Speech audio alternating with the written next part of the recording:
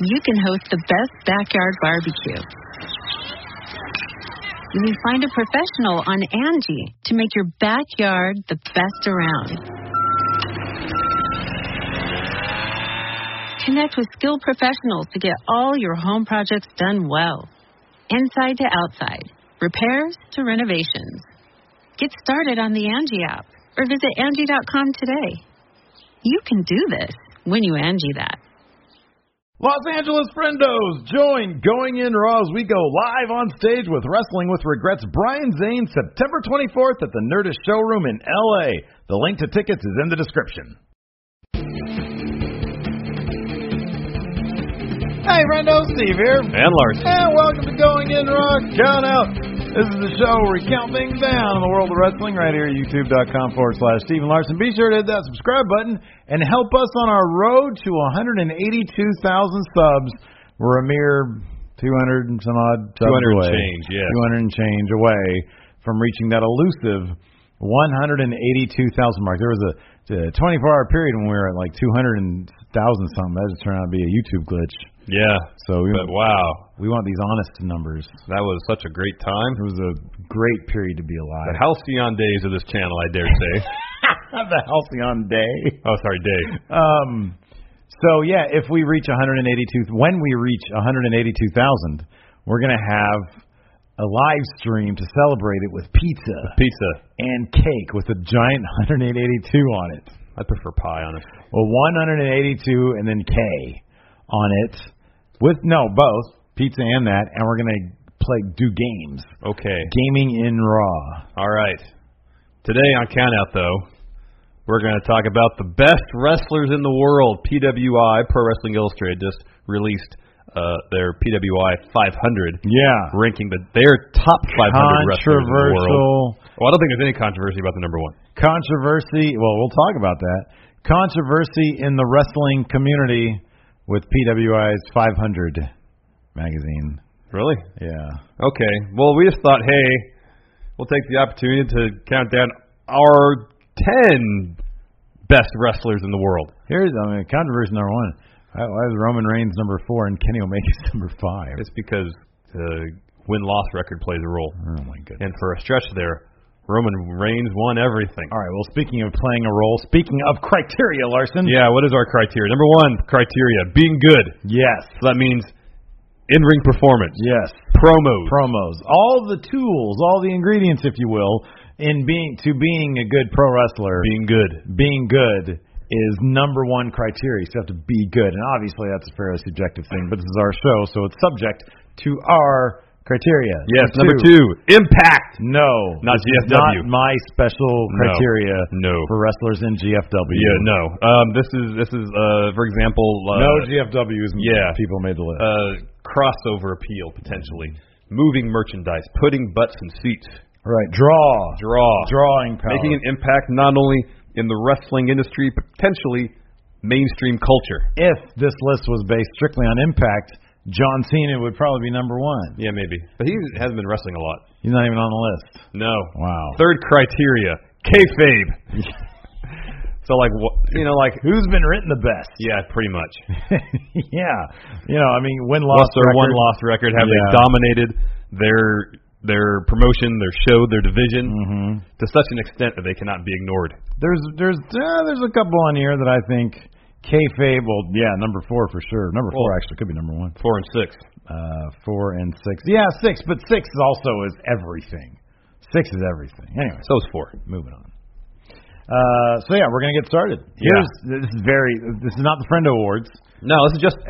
We're taking like the same snapshot of time as PWI. Exactly. Just over the last calendar year. We're trying to usurp or the PWI. last 365 days. We need it. We should have a special name for this because the GIR 10. Fine. Yeah. And also, can you put some orchestral music in the beginning of the episode? Maybe. There's a lot of wrestlers that we really, really, really like that unfortunately didn't make the cut. Right. Which is a bummer. If we could, we would do our own 500. Yeah. We just don't have the time to do it. I don't actually We don't have the editorial I don't staff. know 500 wrestlers. Okay, we probably do at least 25. No, we could do 25 for sure. I mean, the short list I had like at least 30. I think. Oh, wow. So, right. anyway. All right. So here we go. Number 10. 10. Zack Sabre Jr. How many belts did Zack Sabre Jr. have at one Well, point they called this year? him Zacky 3 belts. He had 3 belts at So one he had time. at least 3, and he would wear them all at the same time. Pro Wrestling Guerrilla Championship, which he's since lost. He had the Rev Pro belt, and then I think the Evolve World title. Okay. I think he still has 2 of those. Now, Zack Sabre Jr., it's very interesting. So, like, when we came around kind of late to Zack Sabre Jr., we had heard a lot of... Going into the Cruiserweight Classic, yeah, we'd heard a lot of good things about him, yeah. Yeah. You dealing with your golden shuffle over there? Yes. Yeah. We saw him in the Cruiserweight Classic. We talk about Zack Sabre Jr., I mean, he brings the pain. It's all the stretching he does to people. So He does. So when we saw him, Cruiserweight Classic, put on a good match, but it wasn't until we saw him work heel at PWG live in person in February this year, that we were like, whoa, he's really cool. And then when he moved to New Japan and joined Suzuki-gun, it was kind of like, oh, man, I hope he's not going to get lost in this faction business. But, man, talk about a standout period for Zack Sabre Jr., working heel, mesmerizing crowd. This is the craziest thing. Mesmerizing crowds with mat wrestling, with technical wrestling. I've told the story, yes. Wrestling. I've told the story several times. I'm going to tell it again because it perfectly embodies the brilliance of Zack Sabre Jr. and why we feel he is one of the best wrestlers in the world working today. Yes. At the G1 special in USA, we were I'm glad fortunate you enough. adopted. We were fortunate enough to be Nomen. sitting second row for day 2. Yeah. So we got to take in his match against Ishii pretty darn close to the ring. Oh, yeah, we were very close. And while he lost that match, there was this one specific instance where he had Ishii in a submission hold, stretching his body in all sorts of painful-looking ways. Yeah. And Ishii was trying to get to the ropes. Mm-hmm. And you could see the strategy that Sabre was employing by the second, by the beat. He was analyzing Ishii's position. I mean, you could just see it all in his face. Yeah. Ishii's position, his hand relative to the ropes, his foot relative to Ishii's hands, how he could counter what Ishii was trying to do. And you could see the process, his thought process the entire time, every little thing he was doing. And the thing is, it's not just that he knew what moves he was going to do. It was as the character in the ring, yes. he was improvising his strategy, which obviously these are, predetermined. Probably, I imagine they call a lot of stuff in the ring, but his character was processing it. His character was figuring it out, even though this is a predetermined thing. It was fascinating to watch and compelling to watch, and it's all just submission wrestling. I've never seen anything like it. Yeah. Oh, his match at the Progress show went to in Orlando was really good. Yeah, too. that was really good. That was against Jimmy Havoc. Jimmy Havoc, that's right. Yeah. Yeah. Bled pretty quick. Yeah. So yeah, as you said, he has managed to take mat-based submission wrestling and turn it into, at times when he's working at his peak, high drama. Yeah. And for that reason, amongst other reasons. Mm-hmm. He's also the second coolest wrestler that pops their collar. I mean, you can't beat Finn Balor. Nobody will ever. Balor is literally cool. Nobody will ever pop their collar like Finn Balor. Nobody. But Zacky 3 belts. Yes. He's pretty close. What if they just changed Finn Balor's name to Cool? It would fit, right? Well, he is like the coolest guy. He is the definition. He is the definition of cool.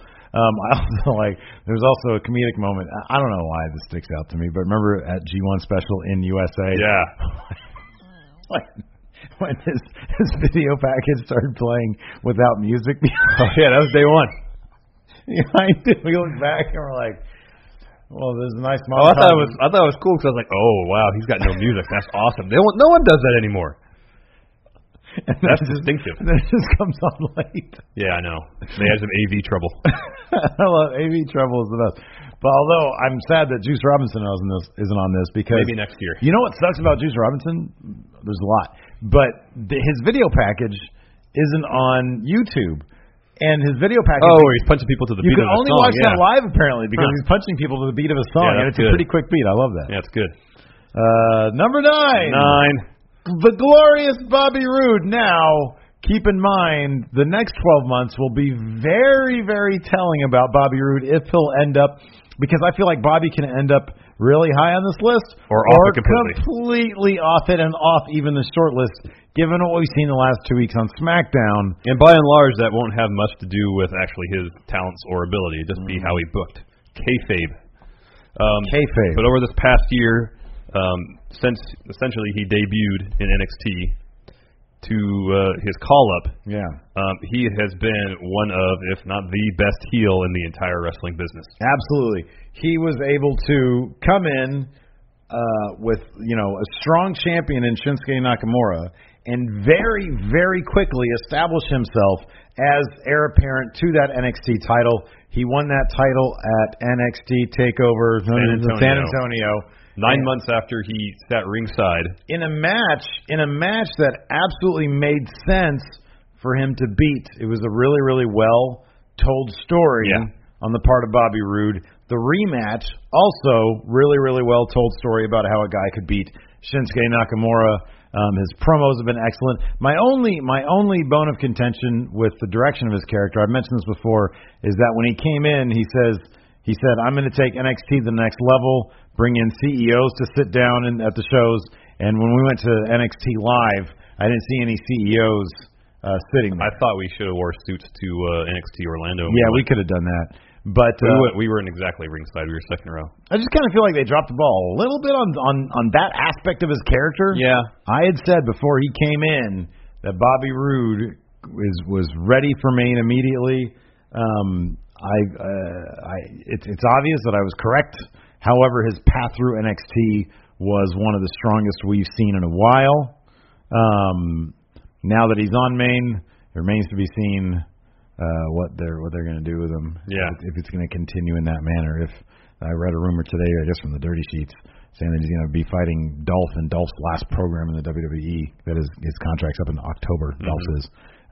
So Dolph playing up this heel sort of gimmick thing. It would make sense because he's brought up the fancy robes. Right, exactly. And whatnot. Theme songs. Yeah, exactly. So I guess that would make sense. Let me ask you something. You brought up Shinsuke Nakamura. I'm just going to say right now, he's not on this list. Right. Why do you think he didn't make it? He made a tremendous impact in NXT. Yeah. It was a great win-loss record. Yeah. Although, he lost to Samoa Joe once, and then Bobby Roode twice. Mm-hmm. Yeah, there you go. Kayfabe. He lost his NXT title. Yeah. Twice. Yeah. I don't know. I mean, it's kind of also like, where did he end up on PWIs? He's top 10. Oh, is he top 10? Okay. Yeah. He probably should have been top 10. But, I don't know. I kind of feel like some of this list is also, what have you done for me lately? If we had done this list, I don't know, 3 months ago? I don't know. I feel like he came into SmackDown with like a big debut, but he spent, this is why. No, I know, since his call-up, he really hasn't done much. Like, he had a really long feud with Dolph. Yeah. Like, number one, he had a really long time not even wrestling. Yeah, about a month. And then he had a really long feud with Dolph. A part of that was his feud with Dolph, and that was just, nah. Yeah. And then he fought Jinder at SummerSlam. Maybe he would have made the list. If he would have beat Jinder at SummerSlam. Yeah, he would have made the list. He would have made the list. Made the list. If he beats Jinder at Hell in a Cell. He'll make the list we do next year. Maybe he'll make the list we do next year. Yeah. If he beats Jinder at Hell in a Cell, and then he fights AJ at WrestleMania and has like a killer match, he's a shoo-in for this list. Yeah. I can only think of one match off the top of my head he's had on Main that's been really good, and that's his match against Cena at SmackDown. Yeah. He was in a feud with Baron. Yeah. None of those matches were very good. And the Cena match was really good, but again, that match was 10 minutes and 3 of it was spent on commercials. Mm-hmm. If there was a huge pay-per-view quality match that he had on Main roster since his call-up, then that would have stood out. Yes. But he just, I don't know. It's like they're afraid to like really pull the trigger on him. I know. Yeah. Agreed. I mean, on top of that, like, what heels do you have to work with on SmackDown? You have Baron. You have Mahal. You have Rusev. Rusev's been gone. And even then, it's Rusev. And that's why it makes so much more sense to have Roode come to SmackDown as a heel. Yeah, I know. No, I agree totally. Because he could be the top of the card heel that show really needs. Yeah. Next, number 8. 8. Kevin Owens. Okay, so here's the deal. So around this time, 1 year ago, he won the Universal Championship. Granted, it was kind of handed to him. It was literally handed to him. And it wasn't like the best Universal Championship run. No, but he had some really good matches against Seth Rollins. He did. Some almost really good matches against AJ Styles recently. Mm-hmm. Yeah. He had some really good matches against Chris Jericho. If the first criteria is being good, Kevin Owens is a shoo-in for this list every year. Oh, huge. Because he is one of the best all-around performers in the entire industry. Mm-hmm. Absolutely. Where did he land on the PWA list? He was 3. Oh, wow. Okay, yeah, much higher than ours. I think they put a lot more stock into kayfabe than we do. Oh, yeah, Essentially held the Universal title for the better part of He was also involved in... it's definitely top 3 segment of the year, the Festival of Friendship. He had the amazing run with Chris Jericho as best friends. Yeah. And then he turned on Jericho in the Festival of Friendship, got everybody talking. Whenever he is on SmackDown, I am always supremely entertained. Oh, yeah. Just this past week, he entered himself as ref. And I mentioned this to you off cam. I get the feeling... I just get the feeling that Kevin Owens books his own segments these days. Could be. I get the feeling that they say, Kevin, what do you want to do this week? And then Kevin lays out a really unique thing to do because he's always involved in unique things to do. He comes out, cuts a promo on Shane McMahon. Shane McMahon comes out there and he announces a match against his best friend or his former best friend Sami Zayn and Aiden English for them to fight. Mm-hmm. Kevin Owens doesn't just leave. He goes to commentary, hangs out there for a bit, runs down Byron Saxton. Then he decides that he's so hot about this ref situation, he gets in the ring and puts on the ref jersey. Mm-hmm. And then he ends up powerbombing Sami Zayn. That's something that's very creative and very unique, and it wouldn't surprise me. I don't know. I'm not trying to take credit away from writers. Wouldn't surprise me if that was a Kevin Owens idea. Yeah. Yeah. So, and he always finds himself in segments and situations like that are just interesting. Yeah. Choosing his own ref last week. Yeah. That feels like either whoever's writing Kevin Owens is coming up with the most unique stuff on SmackDown. Or he has a say and stuff, Another thing Kevin Owens is really good at is making whatever championship he holds seem important because he values it so much. Yeah. It's so important to him that it elevates the stock of the title. Yeah. And even I think the story that we're trying to tell with the Universal Championship, I just think it wasn't told all that great. Relying on Jericho all the time to win and then trying to find himself. I think they got lost a little bit in there. And then, of course, it was, waylaid by the Goldberg-Lesnar thing. So who knows if Goldberg didn't sign, what road they would have taken. Would they have just jobbed him out to Lesnar? Probably. Yeah. But Kevin Owens, he's always, I mentioned this off camera too, and maybe this is reflected in the number 8 spot. Sometimes I feel like I take Kevin Owens for granted. I know. Well, I think if his Universal title reign was stronger, he'd been way higher in this list. He's kind of in the Seth Rollins spot. It's just the only reason Seth Rollins really didn't make this because for me personally, A, he was injured for a couple months leading into WrestleMania, and B, when he turned face, it lost some luster. It just wasn't as effective for me as a heel. Number 7. The Young Bucks. I don't think anybody on the independent circuit, and I say independent, they're in Ring of Honor, they're in New Japan, but they're everywhere. Has made the kind of crossover impact that these guys have. They have their Hot Topic deal and New Japan in general, but it's fueled. It's fueled by Bullet Club. Yeah, by Bullet Club, and the stands out of Bullet Club is someone we're going to talk about later on this list, and the Young Bucks. But these days, you go to any wrestling show, and not only do you see Bullet Club shirts, but you see those Young Bucks shirts. You see them everywhere. Yes. And I think it's at the point where they're so well designed that people want to wear them regardless of what they even mean. The dude at My Hot Topic didn't even know what they were about, but he was wearing a shirt. Yeah. And so they always deliver the goods in the ring too. They always deliver the goods in the ring. They're showing in the ring. They're showing that you can tell really, really good stories. The matches that have good stories can also be spot fest. Mm-hmm. They had some absolutely classic matchups with Roppongi Vice. Yes. Their trilogy was really good. Was fantastic. I know they've been going all over the place. We've seen matches on the independent circuit, the Elite versus like British Strong Style, for example. They keep on matching these guys up with all sorts of different opponents, and it's always so much fun. There's always something buzzworthy that comes out of it. And they have their spots that they like to do match to match, but Rolling Stone had a really interesting profile on the Young Bucks a couple months back, where they had a camera crew follow them around for a Ring of Honor show where they were taking on LIJ. And just to see them backstage their opponents and lay out the spots in the match, and how creative they are with how they set up their matches. It's especially after how long they've been doing it, finding new ways to incorporate spots they've probably been doing for a dozen years, or how long they've been wrestling. Into matches still is really impressive. You see, that was my favorite part about that. You see it. I like when it showed them in there with was it Chuck Taylor and was it Trent? Yeah. Okay. But then you see them, like you said, backstage with LIJ. They intercut it. They intercut them talking about the spot. They cut to the spot. Yeah. But they also, when they were talking to LIJ, it was obviously there's a bit of a language barrier there to get through. And to see them like communicating in this, the universal language of wrestling, it was fantastic. It's so fascinating.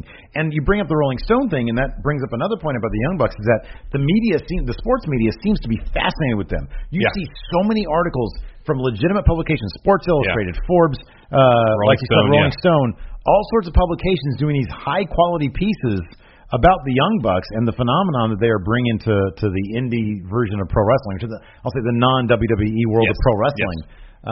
And it does wonders, absolute wonders for the industry in general. Perhaps more than any wrestler I can think of in the last few years, developing a brand on the independents and parlaying that to massive success.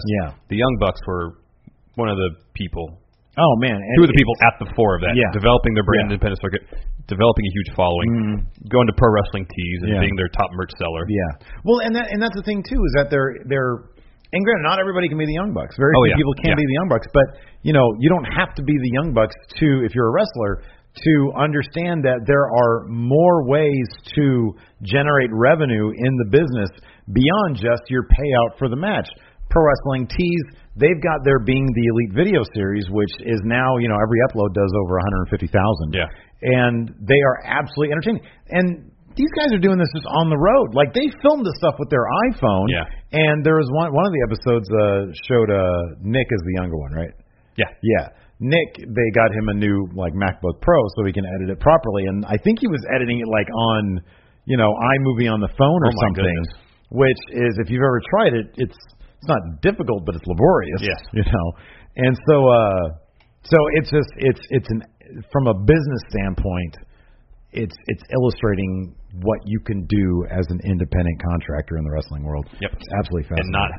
And to not need the WWE at all. Right, exactly. Number 6. Neville. Whoa.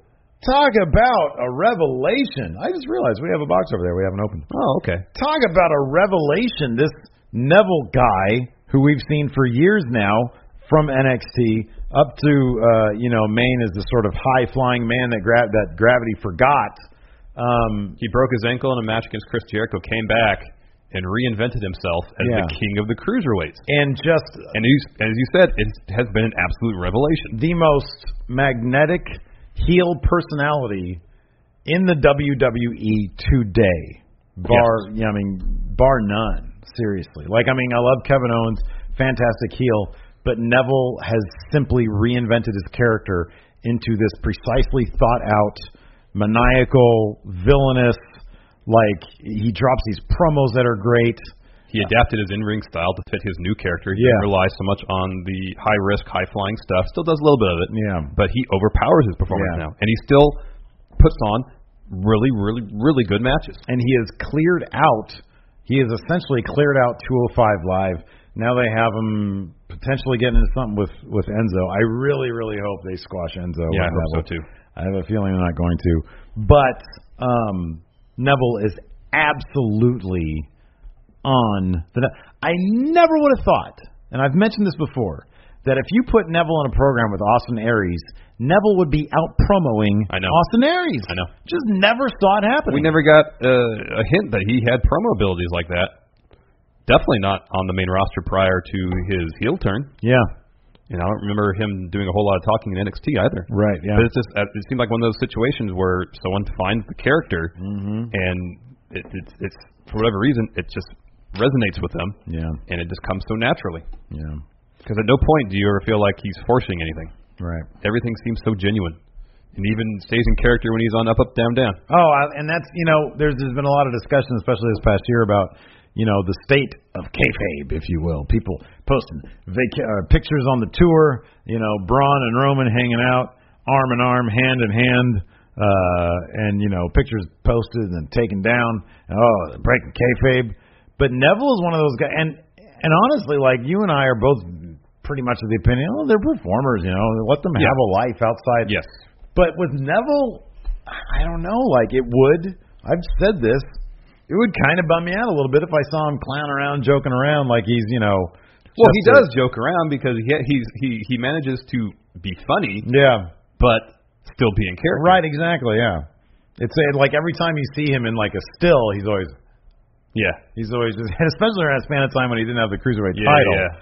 Oh, it's fantastic. Well, that Rocket League ad that he's in, I mean, he's in Neville character the whole time, but he's still funny. Yeah. He's still engaging. He's still entertaining. Yeah. It's so great. It's so great.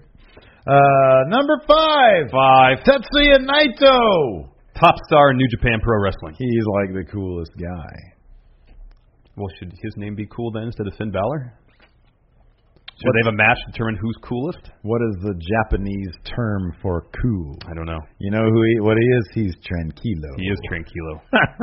Anyways, of course, he is the leader of LIJ. When we first started watching New Japan this past January at Wrestle Kingdom, we immediately tuned into this guy and was like, whoa. And then we checked out his match against Kenny Omega at last year's V1. Oh, my gosh, yeah. Phenomenal match of the year last year. Yeah, absolutely. And then he put on another spectacular match or series of spectacular matches this year during the G1, culminating in his win over Kenny Omega to claim who can break his neck first match. Pretty much. Yeah. But he had a really good match against Kota Ibushi, which featured our potential spot of the year, second rope pile driver. That's right. He had a fantastic match against Ishii in the G1 special in USA that we got to see live. Yes. So that was a lot of fun. In terms of character work, I don't know if anybody, at least in New Japan maybe, is better. Yeah, I agree. His character is so well defined, and he does so much by doing so little. When somebody, he doesn't, none of it's New Japan. They're in Japan. They speak Japanese. You don't need to know what he's saying. You don't have to know what he's saying to understand exactly who he is. In New Japan, they tell their stories.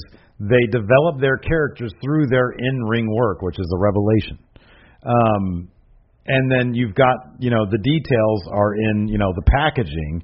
LIJ is like the coolest faction around. I mean, it's either them or Bullet Club. And Naito is sort of the head of that. Everything you need to know about Naito, at least most this past year, was how he treated the Intercontinental title. Yes. That's Naito. Yeah, exactly. You see GIF after GIF on Twitter of him just destroying the title. Trying to pay for a meal. That was my favorite, is that picture of him. Because that look on his face, he's holding the title, he's holding his hat in one, he's all trying to pay for a meal, a crap meal with his IC title. Because there's too many belts in New Japan, he says. Yep. That's fantastic. That's absolutely great. But also, going back, and this is long-term storytelling in New Japan. My understanding, from what I read up on, is when he won the G1 the first time in 2013, I think it was, he was supposed to headline Wrestle Kingdom the following January against Okada. They had a segment, wasn't well received, so they put the main event spot up to a vote. Right. Fans wanted Nakamura versus Tanahashi in the main event for the IC title, Intercontinental title. Yeah. So he might just hold a grudge against that belt because it took his main event spot. Right. And that might play into why he treated the belt so poorly. Yeah.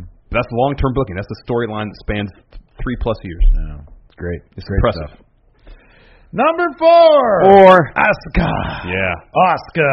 I mean, she hasn't lost. I mean, okay, here's the thing. Kayfabe-wise, she wins everything. Yeah. I mean, she literally, they have referenced Goldberg when talking about her streak. That is, and then they just said she beat Rockin' Robin. For the longest women's title reign in the last 30, 40 years. I mean, Fabulous Moolah just owned her own title. Yeah. And so she just held on to it for like 10 years. That's kind of a ridiculous streak. You can't really beat that streak. Yeah. And then there's Bruno's, but that's just way too long. So there's that, and so her entire run has just basically been who's going to beat Asuka. And the answer is nobody. Nobody beat Asuka. That was the end of her story in NXT. What a fantastic story that was. And every single match, I mean, so many of her matches have been absolutely compelling. She had two really good matches against Bayley last year. Mm-hmm. She's had two really good matches against Ember Moon this year. Yes. And she had a really good match against Nikki Cross also this year. Yeah. She always delivers in the ring. I feel like she's such put an on engaging presence and personality. She's put on the best matches on NXT TV itself, I feel. Like you said, yeah, totally engaging personality. Like when she comes out, she has that cool mask. She has that now iconic theme music of hers. She does a little dancing around stuff. She's just the most eccentric, interesting thing you see in the ring whenever she's on TV, you know? And on top of that, her promos, when she starts just shouting in Japanese, it's fantastic. When she goes up to Regal and says, I want to fight them, and he says, who? And she says, all of them. No, she yells. Yeah, she yells, all of them. It's absolutely fantastic stuff. So she has being good, she has impact, and she has kayfabe. Yes. All of them. She satisfies all criteria. All criteria. Number 3. AJ Styles. The face that runs the place. Yep. The champ that runs the camp. And he has held down SmackDown. Granted, John Cena is a ratings pop. However, the foundation of SmackDown is AJ Styles. Very He's been much holding so. it down. The people love him. Just this past year, he's held the WWE title and the U.S. title. Yeah, and he's just like Cena before him. He has turned the United States title into the Open Challenge title, which is something we've always wanted and loved. Yes. And so far, it's made things more interesting whenever he's out. It's interesting stuff. Just this past year, if we go back to, say, SummerSlam, his match against Cena, spectacular. Absolutely. Last year. Yeah. They had a rematch at the Royal Rumble, also really, really good. He managed to get a really good match out of Shane McMahon at WrestleMania. Yeah, we thought it was going to be a stinker. Yeah. Because Shane, hadn't wrestled in ages. Yeah, a real match. I mean, his match against The Undertaker. Right. And at the previous year's WrestleMania doesn't really count. It just goes to show that AJ Styles can carry a match, can carry anything or anybody to a fantastic match. Yes. It was wildly entertaining, and tons of fun. Yes. AJ Styles, I mean, he's the best. Well, he's third best. He's the best. He's the best in WWE. 3 and 2 are kind of tied. There's one little thing that might push 2 slightly ahead. Oh, interesting. All right, let's get to it. Number 2. Kenny Omega. I mean, he's been involved in potentially the 3 greatest matches of all time just this past year. Also, so is number 1. Yeah, I know. But number 1 has also done more than just that. Yeah, that's true. But so is Kenny. His trilogy against Okada, as I said, regarded potentially, at least by Dave Meltzer, seems to be 3 of the greatest matches of all time, if not 1, 2, or 3 of the greatest matches of all time. But also Omega, as leader of Bullet Club, has spearheaded their mainstream crossover. Not just. Everything seemed to kickstart with his match against Okada at Wrestle Kingdom beginning of this year. Yeah. And while he took that break, he generated so much buzz about himself. Because at the time of Wrestle Kingdom last year, it kind of felt like Bullet Club were... Well, yeah, you had Cody... Kind of overstaying their welcome almost. You had Cody Rhodes making his Bullet Club debut, and he wasn't even wearing Bullet Club merchandise. I think he had the logo small on his boots. Nobody was coming out with him. The New Japan had been raided, so AJ was gone. Nakamura wasn't Bullet Club, but he was gone. Gallows and Anderson, all the staples were gone. Kenny and the Young Bucks seemed more focused on the Elite. Yeah, they were wearing Elite logos more. So it kind of felt like, okay, maybe the popularity of Bullet Club is on the wane. But upon his return, for whatever reason, New Japan is securing really good licensing deals, having their merch in Hot Topic, and is selling like hotcakes. Yeah. And Kenny is the leader of the Bullet Club. Some of the credit has to be given to him for that. For sure, absolutely. Not only resurgence of Bullet Club, but their mainstream crossover. Yeah, you have things like you have the feud that he was getting into that he was teasing with Adam Cole, which seemed to have sort of leaped over to Cody once Adam Cole left. And so you've had that intrigue. You've had things like, you know, the Tama Tonga calling him out during the G1. Right, exactly. So there's all sorts of intrigue going on, but they always come back together. You had the Bullet Club. Speaking of the G1 in USA, you had Bullet Club at the end, you know, with their big show of strength. And I just think that New Japan understands that if any merchandise, if any crossover, if anybody's going to have crossover appeal, it's going to be in the U.S. It's going to be Bullet Club, obviously, because the entire point of Bullet Club is a bunch of foreigners, you know, non-Japanese wrestlers coming into New Japan and making their own mark, and they understand that that's the crossover appeal right there. Yeah. But like you said, that couldn't have happened without the leader of Bullet Club, you know, buying into that. But also generating so much buzz. Yeah, sure. Because after his match against Okada at Wrestle Kingdom, there's a bunch of articles about him. He's getting some pretty significant press. And then he came back, huge story, coming back to New Japan after a lot of people thought he was going to make the jump to WWE. Yeah. His stock probably will never be higher as it was after that Wrestle Kingdom match. Yeah. But he came back, and then we all thought he's going to win the New Japan Cup, so we can step the rematch with Okada right away. No, he lost first round to Ishii in a great match. Yeah. And that kicked off a story between the two of them that culminated at the G1 special in USA when Omega claimed the IWGP United States Championship for himself by defeating Ishii in a great match. Yeah.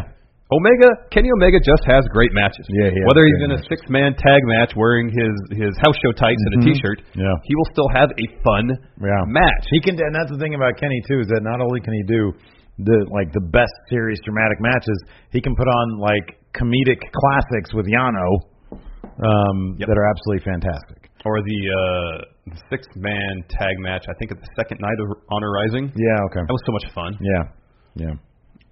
Anyways. Kenny Omega, he's the best. Well, except for number one, Kazuchika Okada. Yeah, it's Okada. Okada's the best. PWI 500 got it right this year. Okada is absolutely the best. Listen, this guy has, like you said earlier, put on 3 of the best matches, not just this year, but potentially of all time. And when he's not fighting Kenny Omega, he's been putting on classic matches against guys like Minoru Suzuki, against Shibata. Bad Luck Fale.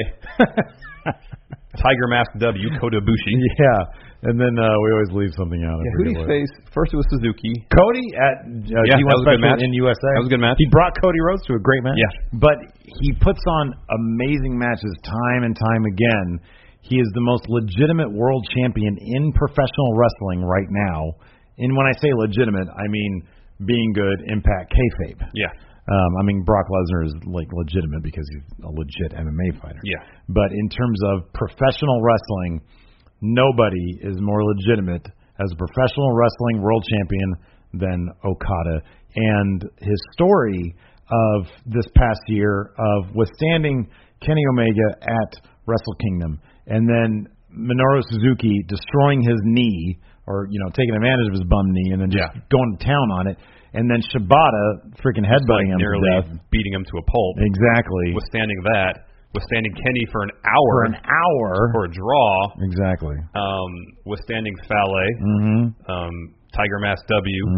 And then another nearly half-hour match against Omega in the G1 semifinals. Cody at G1 in USA. And so that's what a world champion is. You know, it's not just, hey, let's fight this guy, and then, let's do it again in a Punjabi prison match. And it's you know, and every time it's like, could he actually lose this? Could he actually lose this? That's the power of their stories they're telling over there in New Japan is the story of Okada, how he will eventually lose that title is because he has just been beat up. Yep. So much over the span of his, I think what will end up being when he eventually probably lose. We all assume he's going to lose the Naito at Wrestle Kingdom.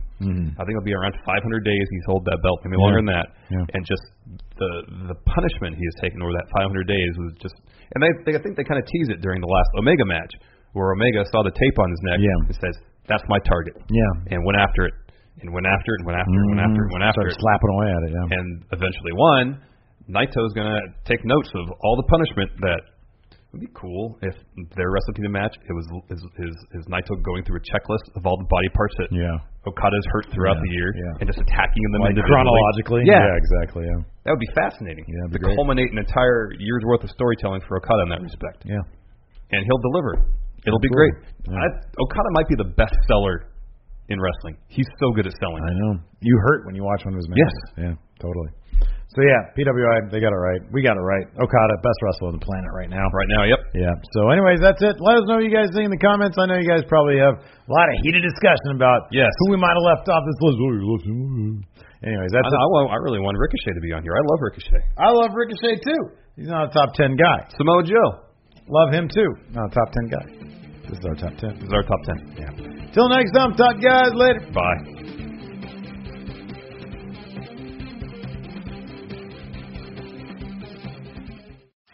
You can host the best backyard barbecue.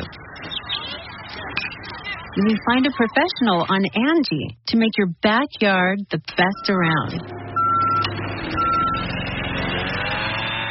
Connect with skilled professionals to get all your home projects done well. Inside to outside, repairs to renovations. Get started on the Angie app or visit Angie.com today. You can do this when you Angie that. Angie has made it easier than ever to connect with skilled professionals to get all your jobs projects done well. I absolutely love this because, if you own a home, it can be really hard to maintain. It's hard to find people that can help you for a big project or a small. Well, whether it's in everyday maintenance and repairs or making dream projects a reality, it can be hard just to know where to start. But now, all you need to do is Angie that and find a skilled local pro who will deliver the quality and expertise you need. Angie has over 20 years of home service experience, and they've combined it with new tools to simplify the whole process. Bring them your project online or with the Angie app, answer a few questions, and Angie can handle the rest from start to finish. Or help you compare quotes from multiple pros and connect instantly, which means you can take care of just about any home project in just a few taps. Because when it comes to getting the most out of your home, you can do this when you Angie that. Download the free Angie mobile app today or visit Angie.com. That's ANGI.com.